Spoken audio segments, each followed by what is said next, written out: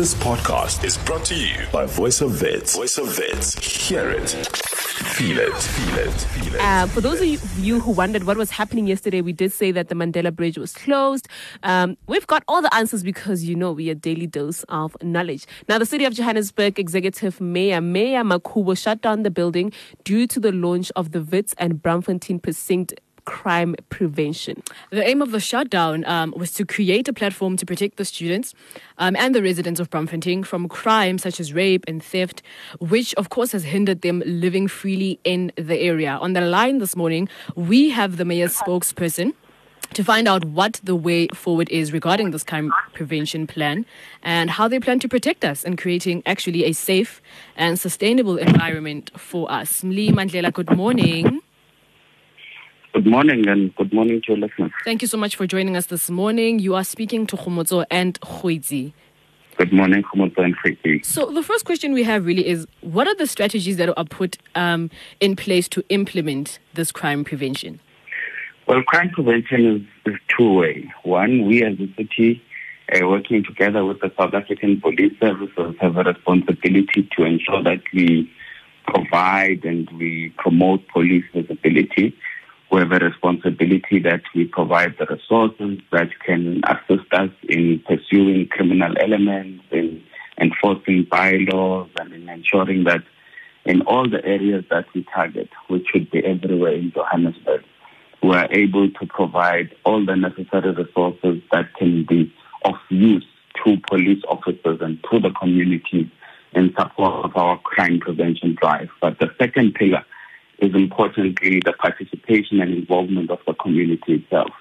That in every area where we have identified problems, in areas where we've got serious issues with crime, we do ensure that we mobilize the community, we mobilize the structures, and that people within the community identify with the role that they can play in crime prevention, which includes reporting criminal activity when they see it, being able to identify areas that are prone to criminal activity, being able to work with the law enforcement officers when we are on the prowl and looking for suspects who have committed particular crimes within a certain community. And that really is part and parcel of the work that was launched by the Executive Mayor in Johannesburg in trying to ensure that the Braamfontein Center precinct around the University of the Witwatersrand is a precinct where we increase police visibility, we increase our collaboration with the student community and other community structures and sectors within that particular area, and that indeed we create a safe environment within that particular area of Joburg. So speaking of police invisibility and actually increasing it, how will this work? Will they be present Sunday to Sunday? Between which times? Please just elaborate on that. Well, there's a number of elements that have been worked into the strategy. One is that you will realize that there is now a satellite police station, if you may call it, of the Johannesburg Metro Police Department that is located by 66 Johannesburg Place. At that particular corner, we have emphasized on the increased deployment of Metro Police officers. You know that recently the mayor launched what is called the Joburg 10 Plus program, where it has been our intention to deploy a minimum of 10 municipal officers per ward within the city, which is 135 wards. Obviously, there are wards such as this particular precinct that we're talking about of Braamfontein and WITS, which require additional resources. So what has been done is that over and above what you would have on foot patrol, we have increased the visibility of police officers on vehicles, but we've also deployed some of our specialized units so that on a 24-hour basis and throughout 7 days a week, 365 a year, you've got an increased concentration of police officials within that particular area to ensure that we're able to maintain law and order and enforce the law at all times. So then, in terms of, or in case of a crime transpiring, which number then do we call? What is the alarming system? Do we call 10-111, or is there any number to get in touch with the police as quick as possible? Well, the first number of call is always 10-111, which is the official SAPS reporting line. At the JLPD satellite police station, which we have shared, is located within the Braamfontein precinct in Johannesburg Place. But I will have to confirm the number that you may also be able to call for that particular satellite police station, so that should there be any challenge, you are able to have direct access to the Johannesburg Metro Police Department and then to respond to any crime in that particular area. I will share that number with yourself so that you can make sure that your community at the least has that particular number as well.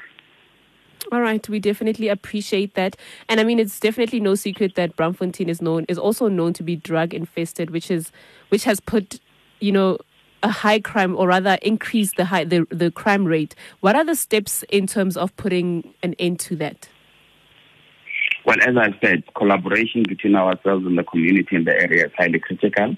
We really need those people with information of areas which may be identified as drug dens, as lollipop lounges, as they are called in some areas, to be able to share this information with the police. And obviously thereafter, the duty is on the police officers and on our law enforcement officers to ensure that we do take up that information and that we utilize that information in order to pursue prosecution and arrest of those particular persons who may be involved in that kind of dealing.